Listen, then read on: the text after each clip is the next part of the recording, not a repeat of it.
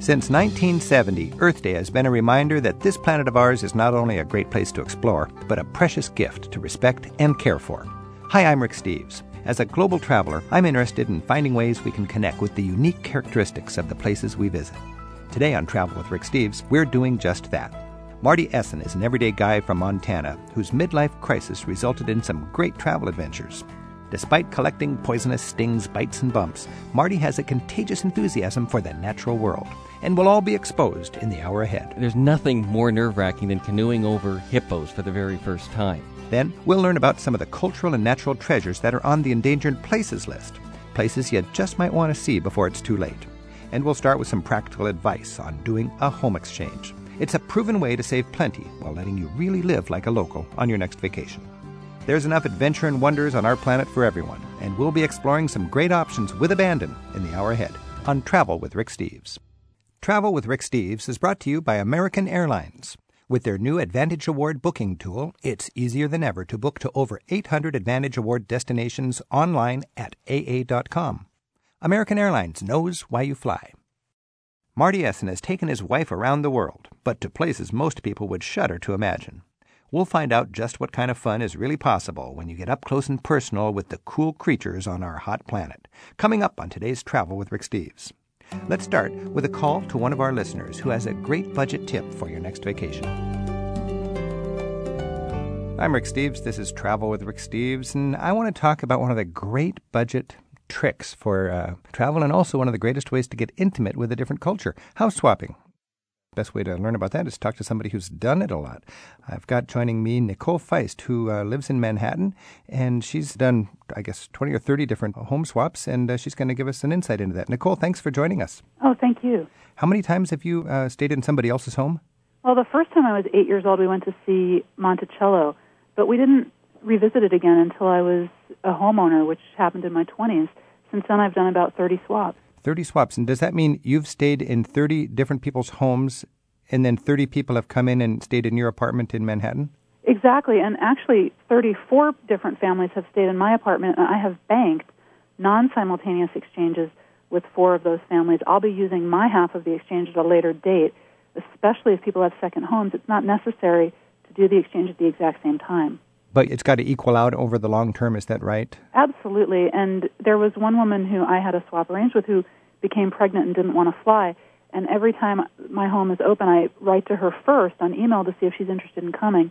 My half of the exchange occurred 7 years ago, but I still feel a moral obligation to have her in my home. So for us who aren't really up to speed on this, what is this home exchange? How does it work? Well, you get to know people over email and phone. You're hopefully both members of a home exchange club. So the Home Exchange Club can verify your address and financial information. And then while I go to stay in your home for my vacation, at the same time, you come and stay in my home. It's that simple. Mm-hmm. And do the clubs kind of verify that it's safe and you're decent people, or do you just kind of take that leap of faith? Well, the clubs serve as a clearinghouse for feedback. Several clubs have feedback systems where people can rate the exchange that they experienced. Other home exchange members serve as references.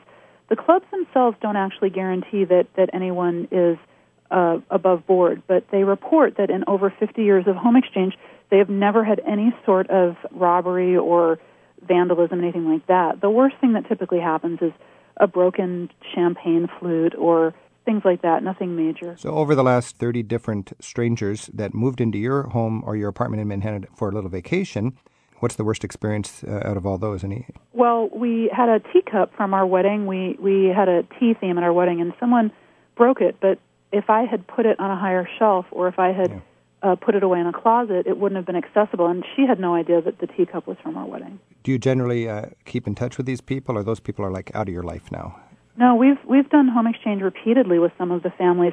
We did home exchange several times with people who lived in New Orleans before the hurricane, and we like to maintain contact. Sometimes people swap again and again. It sounds just like a utopian sort of arrangement. What are some of the clubs that are the leaders in the game? Sure. Well, just to let you know, I'm not affiliated with any club. A lot of bloggers are blogging because they want to sell memberships in a particular club. I'm completely non-commercial at my blog.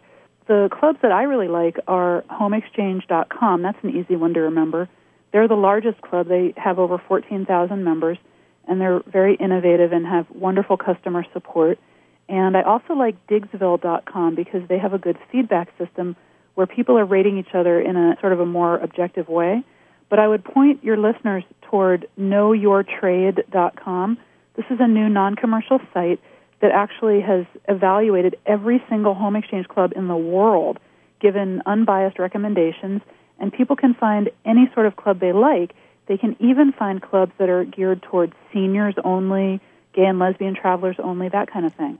It doesn't seem like it would matter that much what kind of people are doing it because you're not really seeing those people. You're inhabiting their place when they go somewhere else. Absolutely. And most of the similarities between people would be more that homeowners tend to do this. You can do it if you have an apartment, but the people who do it tend to be more in their 40s and 50s. A lot of seniors do it as well. They tend to be homeowners, and they tend to be middle to upper class. Let's review those websites again. There's homeexchange.com. That's easy to find. Digsville.com. How do you spell that? Digsville. .com. And then knowyourtrade.com. Right. The Better Home Exchange clubs will offer either an extension of your membership or a money-back guarantee if you don't find a swap within the first 6 months to 1 year. So it's a little investment to get into these clubs? Well, if you think about it, it's less than a hotel. It's usually about $50. That's for nothing 1 compared year to the hotel costs you'd avoid, yeah. Now, does any money change hands when you do one of these swaps? There's not supposed to be money changing hands. You know, I've had people write to me and say, my home is worth $1 million, and, you know, living in Manhattan, it's not really ever going to be comparable to a Manhattan apartment. What is comparable is your desire to be in that person's home area and their desire to be in yours. That inherently makes the trade an equal one. Now, if you're living in Manhattan, everybody wants to come and crash at your place. If you're living in, I don't want to insult people in Fargo, but let's say you're living in Fargo. It doesn't quite have the draw of Manhattan. Can they play this game? Absolutely, and I address that on the blog, homeexchanger.blogspot.com. What people need to do is be aware that there are always going to be people who have family members, so they may want to come, say, to Fargo during the holiday period. But they should also be proactive. Every single state in the United States has a tourism bureau that they can look to highlight special activities and attractions in their area. So if you live in Fargo, you might not be interested in mountain biking, but there might be people who are dying to mountain bike the fabulous lands around Fargo, and you could target that in your home exchange listing. You have a showcase in the club's website. Exactly. You have your own page that lists your home, and it usually offers you ideas about what to write. You know, describe your family, describe your home, what amenities do you offer. Yeah. And in addition, you should always do photographs. That's the most important thing you can do. If you had a nice grand piano and somebody wants to play a nice grand piano, you'd put it on there. And you've done this for 30 times now, and really the worst thing is a broken teacup. So that's really a nice comment on the quality of the people that get involved in this. Well, you also have to use your spidey sense. You have to write to the people, call them, and make sure you feel comfortable with them. You can also talk to people they've swapped with in the past. So you do have that option to just get comfortable with them, and then if you just get the creeps, you can say, it's just not going to work. Yeah, and the only time I've had a bad experience in people writing to me was people who were members of a free home exchange club. Right. And they didn't really seem to be familiar with the home exchange concept. So it is a culture or something that you need to embrace. Well, it's real backdoor travel. I mean, no one's putting a mint on your pillow. You're getting to know people who live the real way that they live in, say, Europe. Oh, this is marvelous. I've seen the list of places that you've swapped, so it's domestic as well as international. Yeah, I've stayed in a canal house in Amsterdam and a place in Paris that was sort of an art student's garret. Yeah, tell me about the garret. You actually could take that sort of persona. You're living in an artsy little loft or something in Paris, huh? Exactly. We would sit on her Juliet balcony with the sheer curtains blowing in the wind and watch the French people leaving the bar singing French drinking songs. I have no idea what they were saying. And you do take on sort of the life of the person you're swapping homes with. What an experience. Now, you stayed in Amsterdam in the red light district, right? Yeah, I did. Tell us about that. That got a little exciting at times. But we were staying in a canal house, a real Amsterdam canal house with one of those narrow staircases and the bed set in the wall. It was a real piece of history. Now, do people swap pets and cars and memberships to clubs along with this? Well, for us, the cat care is one of the most important factors, and it in some ways limits us. People who are allergic don't want to obviously stay in a house with cats. But we love to have loaner cats when we're on vacation. We love to take care of other people's cats and have a cat to pet. And we do provide passes to our gym, and we're staying in a beach house in Florida next month where the folks are going to give us passes to their fitness center and beach club. And cars? We can swap cars. It's a good idea to contact your insurance company and make sure they're okay with that. Have you ever used somebody's car in conjunction with the place that you borrowed?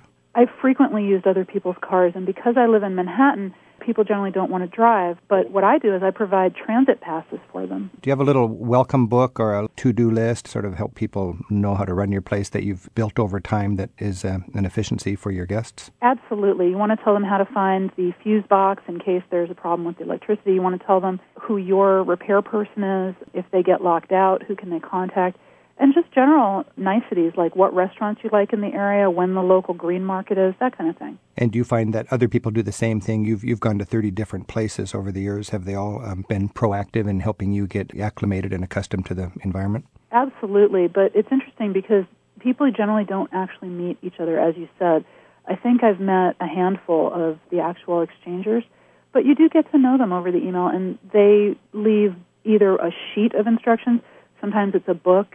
There's no set format. You literally don't meet these people because you are passing in the night, kind of, as you go to their place, they come to your place, and then you're there for this certain amount of time, and then you go right back. Exactly. But I got to say, the Internet is a great resource. A gentleman recently contacted me, and simply by plugging his name into Google, I found out he used to be an assistant U.S. District Attorney, and I found out where he worked, and I felt really comfortable about that. I'm speaking with Nicole Feist, and she runs a blog which is this is her passion, so this is a non-commercial blog, and just to share the information, it's homeexchanger.blogspot.com, homeexchanger.blogspot.com, and we'll have all of these websites that we've been mentioning and so on at our ricksteves.com website in our radio corner. Nicole, you have been in the Students' Garret in Paris, in the Red Light District in Amsterdam, down to New Orleans for a jazz festival. You were also in the south of France in Nice? Absolutely. It was an amazing, crumbling mansion that the woman had renovated by creating an apartment downstairs, and we stayed in the apartment that looked out onto a beautiful garden, and beyond we could see the ocean. It was wonderful. And honeymooning in Barcelona? Yeah, we stayed in a compound that these people had that had a separate guest cottage. That's another option for people. They invited us into their home. I saw the ham with the hoof on the counter for the first time, and it was really an interesting cultural experience. This is the classic ultimate backdoor experience, and it's the super budget option because it's essentially free and you live for the price of groceries and your little incidentals, but you don't do it for the economy. I think it sounds just like a quality way to have a great cultural education experience on your vacation. Well, also, you get so much more room. You get a washer, dryer off, and a dishwasher. It's just a lot more comfortable. Nicole Feist from Manhattan. Maybe I'm going to get involved and we'll swap apartments, all right? Oh, I'd love to go to Seattle. All right. Thank you, Rick. Thank you so much. Sure, bye-bye. Connect with us anytime at 877-333-RICK or radio@ricksteves.com. Up next, Marty Essen shares some of his adventures as he focuses on the wild and wildlife on Travel with Rick Steves.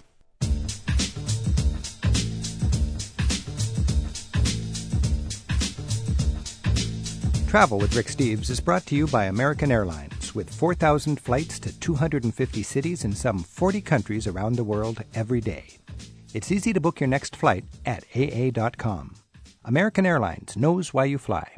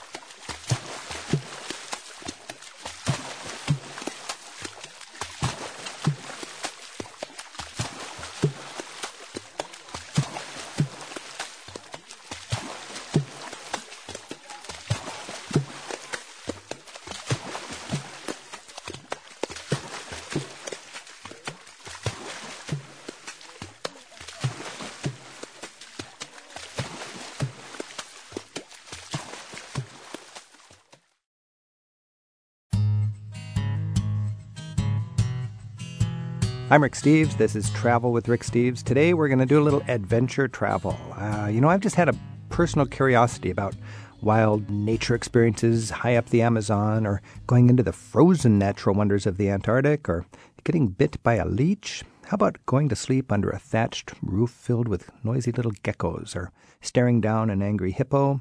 These are things you just don't find in Europe. You got to go farther away to find them, and we have joining us a man who's done just that.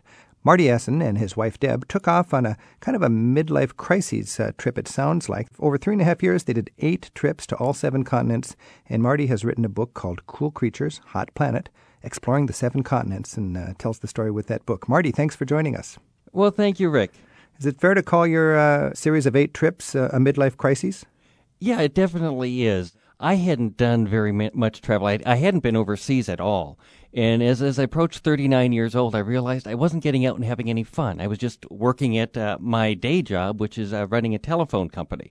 I'd get out on weekends. I'm here in Montana. We'd go out and we'd go mountain climbing, that sort of thing. But it was great to go out and see the world. And I didn't plan on writing a book when I started. We just wanted to get away. We went to Belize and had a wonderful trip.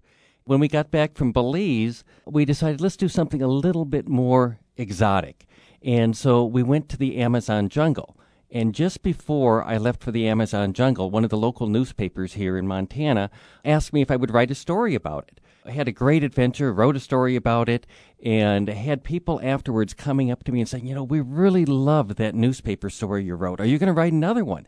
And so I did. We went to Australia. I wrote another newspaper story, had people again recognizing me from my author photo, coming up to me in restaurants or on the streets and saying, we love that. Are you going to write something else? And at that point, I realized I had a book, and we ended up doing all 7 continents. Well, I think part of the advantage you have is you hadn't traveled very much, because there's a freshness and an exuberance in your writing that really comes across. I mean, thank you, yes. Yeah, people who have traveled a lot kind of reminisce about how fresh everything was on the first trip, and your story is just like the whole world embraced on his first-time adventure. Definitely.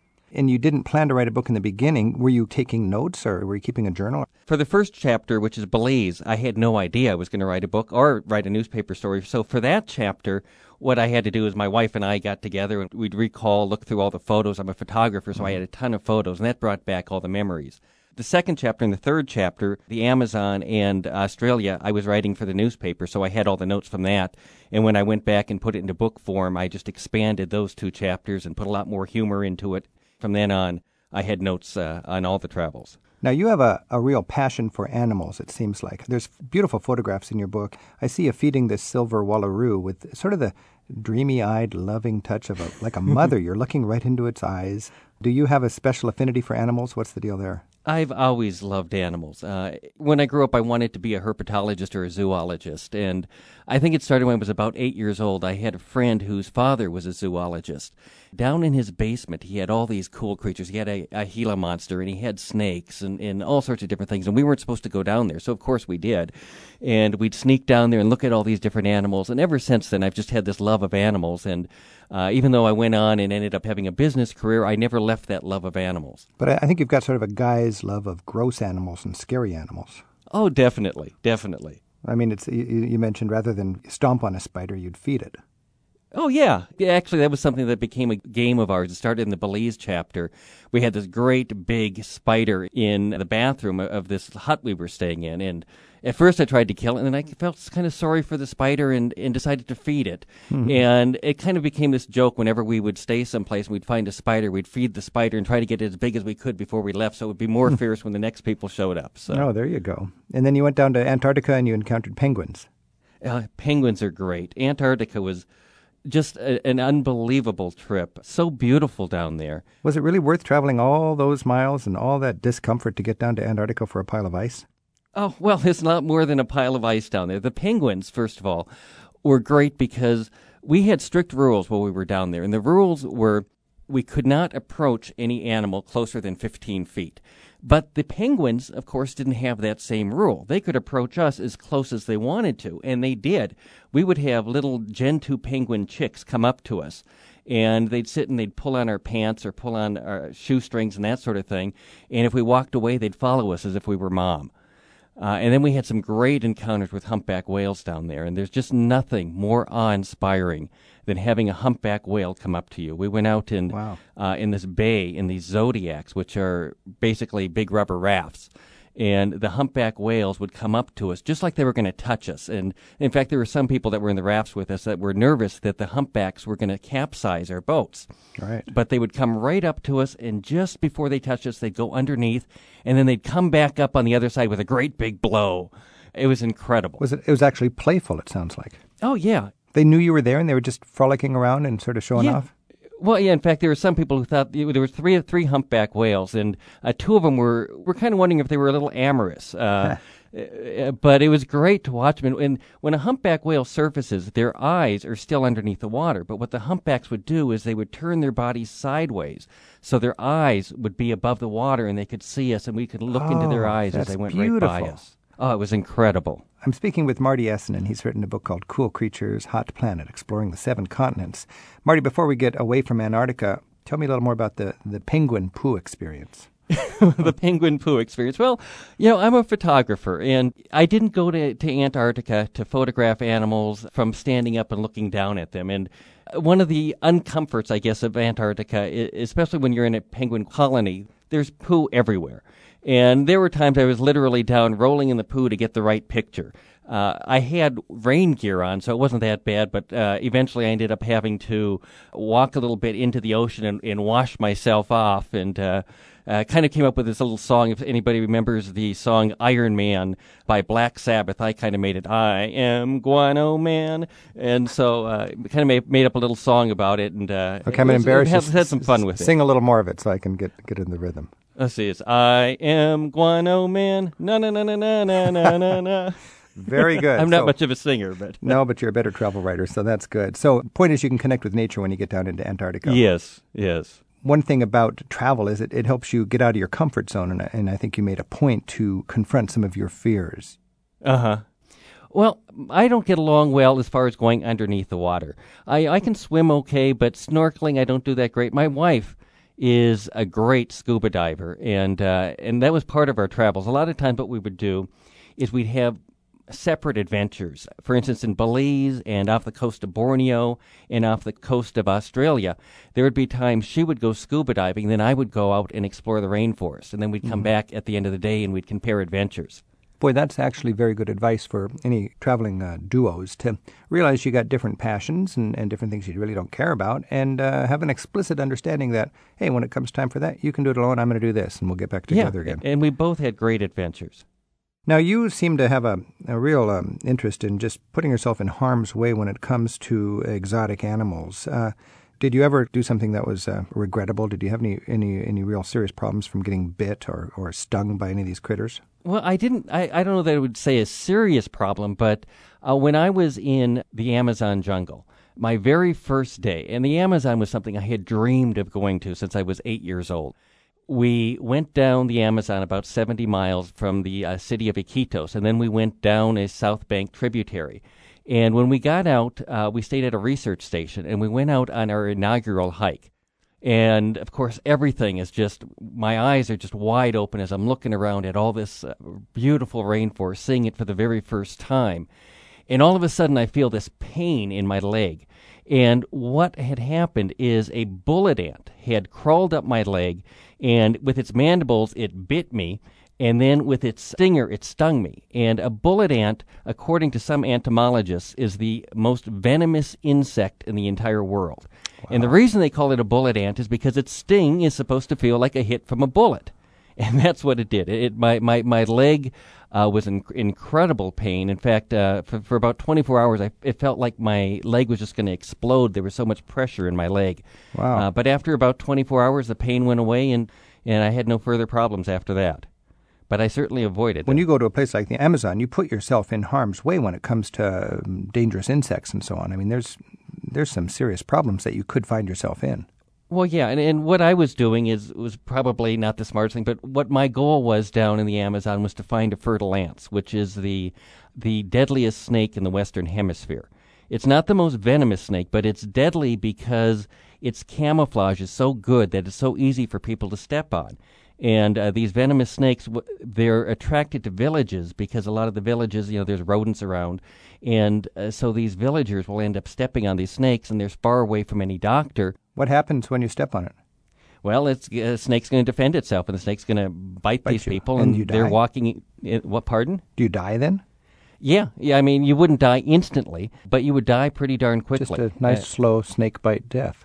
Yeah. Did you get inhabited by any creatures? I mean, I have heard people say there is actually a little worm in the Amazon that can crawl up, excuse my graphicness, but your urine when you're taking a pee out in the jungle, and it actually crawls up the stream and goes inside of you.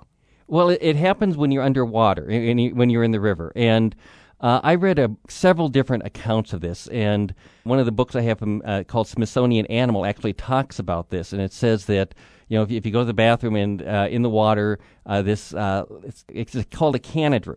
And what it will do, it'll swim up your urine and then up your urethra and then lodge itself in there. And the only way to get it out is through surgery. So this is underwater, so it's attracted to it knows the warmth will lead it to a body it can inhabit. Uh-huh. And then I read another book called The Neurotropical Companion, and he did some investigation on this and could never find a documented case of this. So I'm not sure if it's a true story or not, but the Smithsonian Animal book actually had that in there. So, and I tend to trust the Smithsonian. Well, we've done our share right now to perpetuate that story, whether it's true or not. I'm speaking with Marty Essen, and Marty is a rookie traveler who, aged 40 or 39 or something, decided, hey, I got to get out there and see the world. And he took 8 trips over 3.5 years, visited all 7 continents, lived to tell about it, and tells about it very well in his book, Cool Creatures, Hot Planet, Exploring the 7 Continents.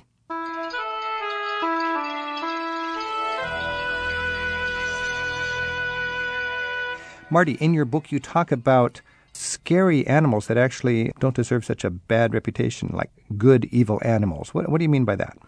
Well, for instance, when we were in Belize, my wife and I went into this cave that was filled with vampire bats. When most people hear about me going to this cave with vampire bats, they go, ooh, vampire bats.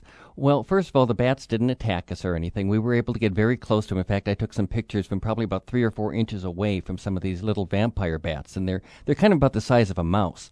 But one of the interesting things about vampire bats is their saliva contains the most effective anticoagulant known to man. And so what scientists have been able to do is they've taken this anticoagulant and they've turned it into a drug called Draculin. And now that's being used to save people who have had heart attacks or strokes. So this animal that humans might want to eradicate has actually become a lifesaver. This drug is called Dracula? It's called Draculin, yeah. Somebody had a sense of humor. It's an anticoagulant that makes your blood thinner. Okay. So if you've had a stroke or something like that, you can a doctor can administer this Draculin, and it'll lessen the effects of the stroke or a heart attack. Or you can just pull out your vampire bat and let him suck on your neck. That would probably work, too. I mean, these are called vampire bats for good reason, aren't they? They bite you? Well, yeah, they bite you, and the reason they have the anticoagulant is they don't necessarily suck the blood, but what they do is they bite, they make a hole, and the anticoagulant will make the animal that they bit continue to bleed. And so they've taken that and synthesized it into a drug. And there's another example. There's a venomous snake down in Brazil. It only has a scientific name, but it's a close relation to the fertile ants. And scientists have been able to take the venom from this snake, and they've turned it into an effective drug for people with diabetes, high blood pressure, and kidney disease. So it's another animal with a bad reputation that's become a lifesaver. And it's one of the things I talk about a lot in my book, because you never know with some of these animals that people may want to eradicate for one reason or another what good they might do for humans down the line as we learn more about these animals. Boy, there's a lesson there. There's always connections in this fascinating interwoven ecosystem. Tell me about leeches. Did you ever get attacked by a leech? Yeah, in Borneo. In basically every ecosystem that I went into, whether it was the Amazon jungle where we had mosquitoes or it was in tsetse flies in Africa, almost every area we would have some type of annoying bug or insect that we had to deal with. And in Borneo, it was land leeches. Sometimes they're called tiger leeches or rainbow leeches. And the leeches, just like the vampire bats, inject an anticoagulant. And they would crawl along the ground, and usually you wouldn't see them, and they'd somehow get into your socks. And they'd inject the anticoagulant, and either they'd drop off or you'd finally notice it on your ankle, and you'd pull it off, and you'd start bleeding. So part of backpacking in Borneo was just knowing that you were going to walk around with bloody socks all the time. But of all the annoying creatures out there, I think they're my favorite because they don't carry any diseases. Their bite doesn't hurt. And the bloody socks is just kind of a souvenir. Yeah, the bloody socks is a souvenir, and it makes a good story. But sure does. They're really not that big of a problem, other than the fact that they make you bleed. What's with your hippo experience in Zimbabwe? Well, with hippos in Zimbabwe, they're kind of goofy-looking animals, and they make this noise. It goes, ha, ha, ha, ha, ha. And generally, hippos make me laugh. But that's when I'm on shore. What my wife and I ended up doing in Zimbabwe, we went down the Zambezi River. And the Zambezi River is in between Zambia and Zimbabwe. And we had this 3-day canoe trip. And the Zambezi River is about a mile across. And as we started going down the river, we were very nervous. We were with a guide who had told us we would pass approximately 1,500 hippos along the way. And at first we'd see this barricade of hippos across the river, and we wonder, how are we ever going to get past these hippos? Well, as we would approach, the hippos would eventually go underneath the water, and we would canoe right over them. There's nothing more nerve-wracking than canoeing over hippos for the very first time. And then once we got a little farther down the river, we hit an open spot, and we thought, okay, we can relax now. There are no hippos around. My wife was canoeing in the front of the canoe. I was in the back of the canoe, and we're right along shore. And the water is kind of deep here, but we're not quite sure how deep it is because you can't see very far down in the water. And we feel this bump, and we think, well, maybe we hit a rock. Well, next thing we know, we're 6 feet up in the air. If you can imagine like a front-end loader picking up gravel and dumping it into a truck. That's what the hippo did. It came underneath us. Its lower tusk went through the bottom of the canoe.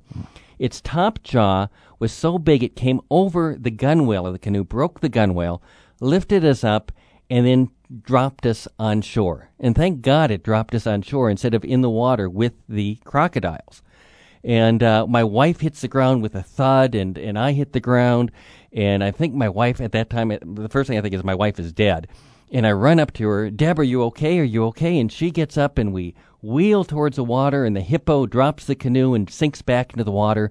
And when we realize we're going to be safe, we look at each other, and we break into hysterical laughter. Oh, my goodness. You had a little brush with death, and it turned out to be a happy travel memory. Yeah, it did.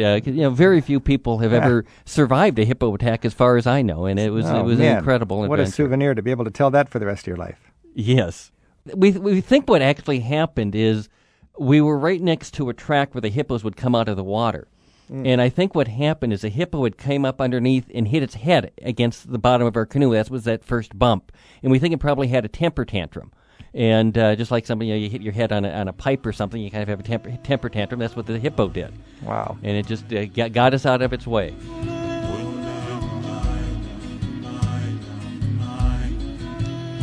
There's more adventure travel coming right up. Plus, we take a look at the irreplaceable vanishing places we're at risk of losing around the world. We're exploring and celebrating the wonders of our planet. Happy Earth Day from Travel with Rick Steves.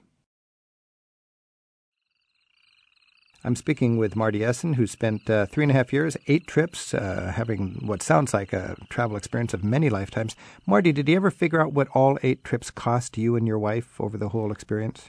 Just ballpark? I had a lot of frequent flyer miles. So if you converted the frequent flyer miles into money, right, it would have been about $100,000. So 8 trips, you spent $100,000, and you went to all these exotic, incredible places, from Borneo to Antarctica to the upper reaches of the Amazon. Sounds like a great, great period in your life, 3.5 years. What did it teach you about America? You saw America from every different perspective, it seems like, or so many distant perspectives. How did that affect your understanding of our country's place on this planet? Well, yeah, first of all, what a small planet we do live on. And the timing of my trips was unique, and I could have never planned this, but we ended up, for instance, leaving to Belize on George Bush's inauguration day. So that kind of starts at 3.5 years. And then later on, when we end up going down to Antarctica, we go on a boat with people from 14 different countries, and we'd leave the southern tip of South America. We'd leave Ushuaia on the day after the world's largest anti-war protest. And we're going down there with people from Germany, from Czechoslovakia, from France, from Mexico, people from 14 different countries. And we're all wondering, we can get along. why can't our world leaders get along? And we also had the awful feeling of being away from communications and knowing that we could come back and find the world at war. We were gone for about 2 weeks. And then the next trip after that, we end up in Malaysian Borneo, and Malaysia is a Muslim country, and we land there the day after Saddam Hussein's statue came down. Wow. So, and then we ended up in France when Freedom Fries and Freedom Toast were in the news. So we hit all these places just at that certain time in history. Poignant time to be away from home, looking back at home.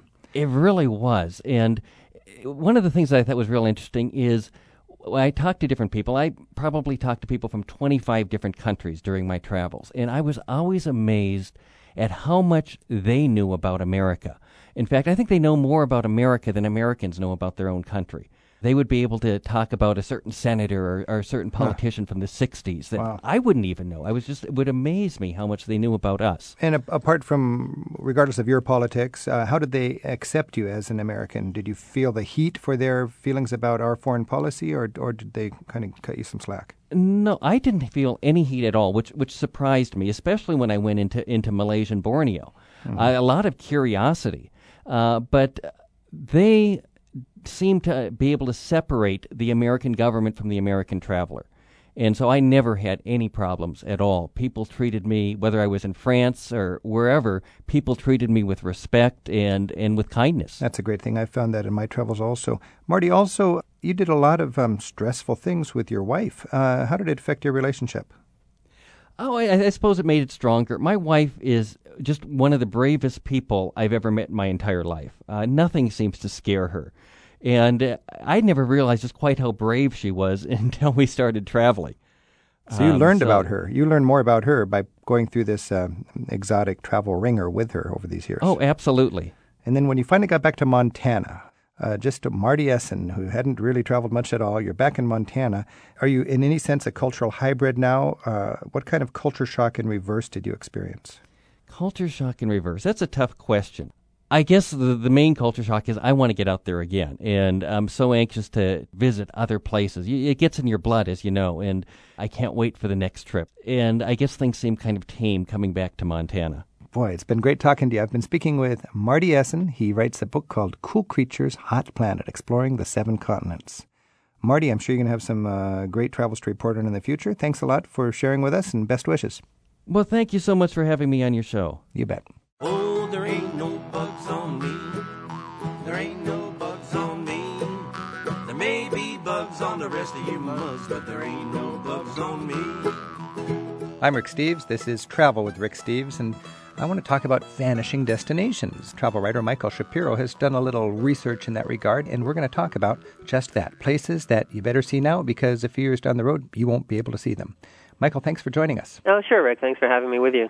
I didn't realize how many places are actually on the sort of endangered lists, and there's actually an organization, the World Monuments Fund, that tracks this, and they keep a list of 100. Right. Every couple of years, every 2 years, the World Monuments Fund puts out 100 places around the world that they feel are in imminent danger of either being destroyed or being overrun, and sometimes it happens. Remember in Afghanistan when those giant Buddha figures were destroyed by the Taliban at Bamiyan, and places do vanish. It's hard to believe sometimes, and it's hard to accept, but a lot of attractions around the world are either threatened by climate change, they're threatened by looters, they're threatened by just being loved to death by too many tourists coming and wanting to see them. And if that's not limited, over-visitation can be a threat as well.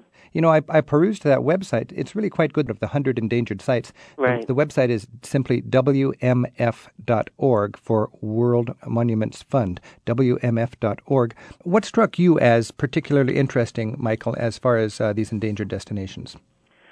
Well, what really struck me is how the world is constantly in flux and changing, and that you never know really what could happen next. And, you know, one thing I think is especially poignant aren't just the places, but other tourist attractions. For example, the mountain gorillas in Central Africa, in the region of the Congo, where there's only a few hundred of these beautiful creatures left, and that's really a dilemma. Do you go see them? Do you just leave them be? And in some ways, tourism can actually help threatened wildlife populations, such as the cheetahs, that if game parks are created, then they have more of a chance. And in some cases, there's just nothing you can do. I wrote a similar story a few years ago, also for the San Francisco Chronicle, and a couple of the places on there were rivers. The China Three Gorges area and the Biobío River in Chile, and the Biobío still exists, but it's been dammed in 5 or 7 places, and it used to be one of the world's great river rafting adventures. Wow. And now you can still see the Biobío, and you can even maybe get in a boat for a couple hours here and there, but you can't do a 7-day trip on the Biobío anymore, at least not covering any distance. And it's sad. It's not just sad for travelers who want to see the river and enjoy it. It's sad most of all for the people who made their homes, the indigenous people who lived along the banks of this river and have been relocated. And it's happening in China to a huge degree in the Three Gorges area to build this massive dam. So it's human effects. It's also natural effects. I was perusing before we started talking, and one of your readers sagely wrote in saying, if you want to see snow atop Mount Kilimanjaro, don't wait too long, because every year the snows of Kilimanjaro are receding. Well, so I think we got Jonathan on the line right now, I think, from Colorado Springs. Jonathan? Hi. How's it going, Rick? It's going good. Thanks for your call. Now, what is your thoughts on this vanishing places? Well, with a lot of places we've traveled, I keep putting it off, but I think for my 30th birthday I want to go climb Mount Kilimanjaro, and I actually want to see it with the snow on top of it before it just becomes bare like all the Colorado mountains in the summertime. So there really is an undeniable change in sightseeing as far as glaciers go and climbing mountains and enjoying the snow-capped peaks and so on. Yeah, I believe so. Especially in Colorado, we've had all these, just the local change of weather. We've had drought years and we've had a lot of snow up in the mountains this year, but it's really kind of hit and miss. Just kind of, short-term local changes in weather. I think experts at Glacier National Park actually have figured out what year they figure the last glacier there will vanish, and they'll have to rename the park. Yeah. It's kind of a sad thing. I know my friends in Switzerland lament the fact that there's no more summer skiing on the glaciers as there used to be. That used to be a big deal for tourists in Switzerland. Yeah. In related comments, Sherry from Rivers Junction, Michigan writes and says that the glaciers in Alaska are vanishing. Bobby in Alamo, California, she said she's seen glaciers dramatically receding in the Alps. That's sort of a stark fact that there's a reason to get out there and see these things if you want to. What other climate-related changes do we have? We've got, Michael, there's some island nations that literally are 5 or 6 feet above sea level, right? Right, and every year they're getting closer. And some, when you see something like Tuvalu, the South Pacific island that's barely above sea level, starting to disappear, it's and the Maldives too, near India, it's just, we're in a situation where people are having to make decisions. And Tuvalu is an interesting case because they actually have the ability to buy real estate elsewhere. This is sort of a tangent, but a few years ago when all the countries of the world were designated 2-letter internet like the UK, it's .uk, and Tuvalu was .tv for their web domains, .tv. Well, that became very valuable because lots of people in the U.S. wanted the .tv domain, so they sold the rights to .tv for $45 million. Is that right? Because I've seen .tv on web addresses, and that's actually the national suffix on the internet for Tuvalu. Well, it was, right, Rick, and then they sold the rights to it, and so I'm not sure what their new web suffix is. I think it's UW. Okay. Underwater. Well, it could be soon, but... Well, there's 11,000 people on that island, and apparently they're actually now figuring out how they can evacuate and move to islands nearby, apparently to save their culture, but go to places that won't be submerged. And what was the other island nation you mentioned, Michael? Well, I've heard that the Maldives are threatened too, if I'm not mistaken. I haven't done much research on that.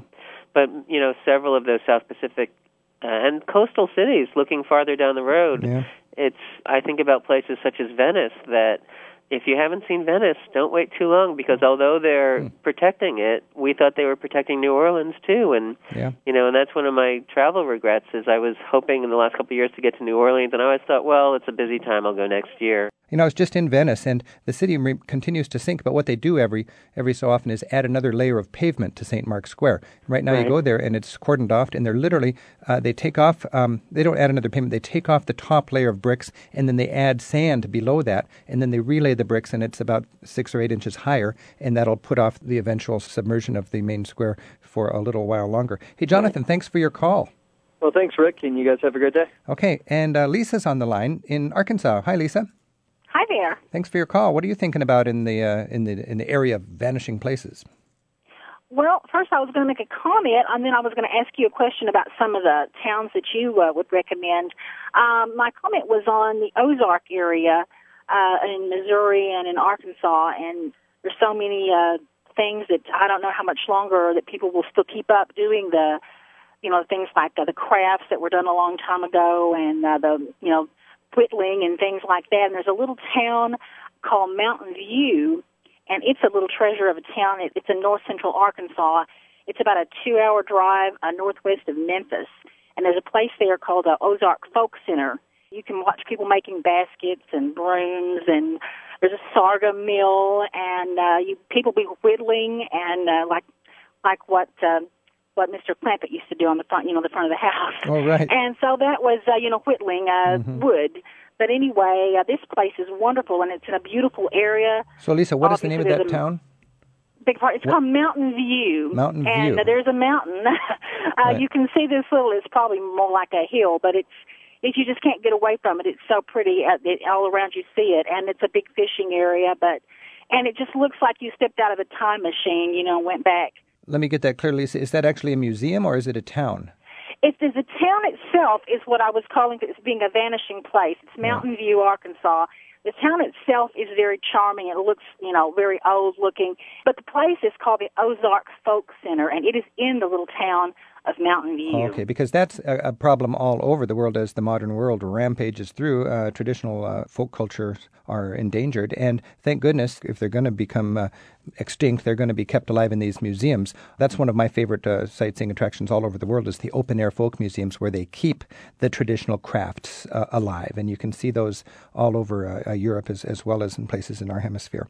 It's kind of like the Polynesian Center on Oahu. It's just it was a lifestyle 100 years ago, and it's kept alive in a museum today. Or even on Bali, where they do the traditional dances, but they do them primarily for the travelers who come to visit. And some people say, well, at least they kept the dances alive. But I think it's a different thing when you're performing for your visitors than when you're performing for your own people and yourself. Well, there's the vanishing sites whole idea, because it's no problem to see these traditional dances in touristic sort of parks, but to see them actually done for local people for the actual purpose that they were designed to do, that's what's rare. And when you find that as a traveler these days, you've stumbled on something quite nice. When I was in Papua New Guinea, I hit it for that annual festival where all the tribes people come together for their giant sort of clan gatherings. And I tell you, there's a few photographers there and a few tourists, but the local people far outnumbered the tourists, and it was definitely a gathering for the locals, and to witness something like that really is a great experience. Yeah, it's exciting. We had a similar experience in December. We were in a little town called Todos Santos in Guatemala,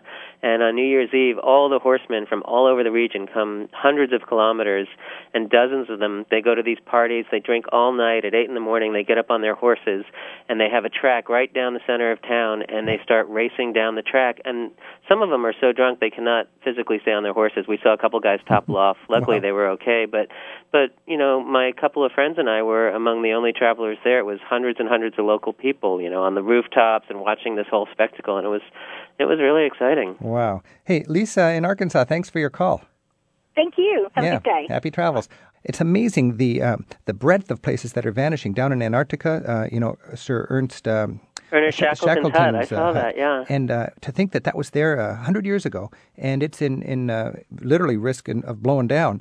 Mm-hmm. And then Mexico City has this historic center, which is apparently one of the greatest centers for colonial architecture, and it's sitting on shifting land, and there's lots of pollution, and it's just getting squeezed by 24 million people in Mexico City who are sucking up that aquifer, and things are settling, and that's in danger. Even in Britain, we've got a case where a lot of charming little village churches, the population in these towns is going down, and there's less people worshiping in the churches, and they're just being shuttered up, and that's a great loss. And just on a similar topic to something you mentioned a moment ago about irrigation and how draining an aquifer can change what's on top of it. The World Monuments Fund also had a selection for the West Bank of Luxor, all these tombs and shrines, these ancient Egyptian treasures, which are not just threatened by over-tourism, but they're threatened by agriculture and water use. And when the Aswan Dam was built, it changed the whole relationship to water and land in that region. And because they're draining this aquifer and they're spreading agriculture close to these places, there's saltwater encroachment, and it seems like they're having all sorts of problems that, these places survive for thousands of years, and then the human impact is what's ultimately taking the most severe toll. Yeah, it is fun when you read this list to find out all the different things that take a toll on these precious parts of our heritage. Segovia has this incredible Roman aqueduct, and it's 2,000 years old, and it was actually bringing water into the city until modern times. It's been deteriorating because there's actually plants growing in it and birds nesting in it, and masonry is starting to deteriorate, and there's a lot of pollution there. Aphrodisias, one of my favorite sites in Turkey, is on the list. It's been recently excavated, and they uncovered it, which is great, and then they ran out of money, so they can't do anything with it, and now it's being vandalized and exposed to the elements, and this is a problem for some of these 2,000-year-old bits of European heritage. So all over the place. A fascinating other member of the list is the entire country of Iraq. Right. What do they say? There's 10,000 sites there all over the country that go back to the days of Babylon and Assyria and Sumeria and so on. The very first writing was done there, and King Hammurabi with his first law code and the Assyrian capital of Nineveh. We've probably read about the ziggurat, that crude sort of early kind of Mesopotamian version of a pyramid at Ur. All of these things are subject to looters, to vandalism, and of course shelling during all the conflict there. And we saw it with that beautiful mosque, with the gold domes that was destroyed, and that's not something that you can replace so quickly. No. Well, Michael Shapiro, this has been fascinating to talk to you, and I would like to remind our listeners that if they want to learn more about this, to check out the World Monuments Fund, and they've got a website. It's wmf.org. Michael, thanks for joining us, and we'll talk to you again soon. Sure, thanks for having me on, Rick. Okay, bye now. Take care.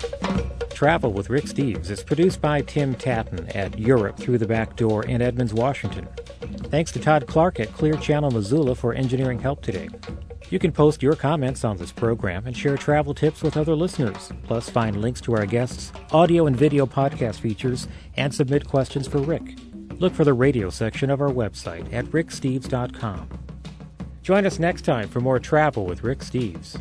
Travel with Rick Steves is brought to you by American Airlines. With their new Advantage Award booking tool, it's easier than ever to book to over 800 Advantage Award destinations online at aa.com. American Airlines knows why you fly.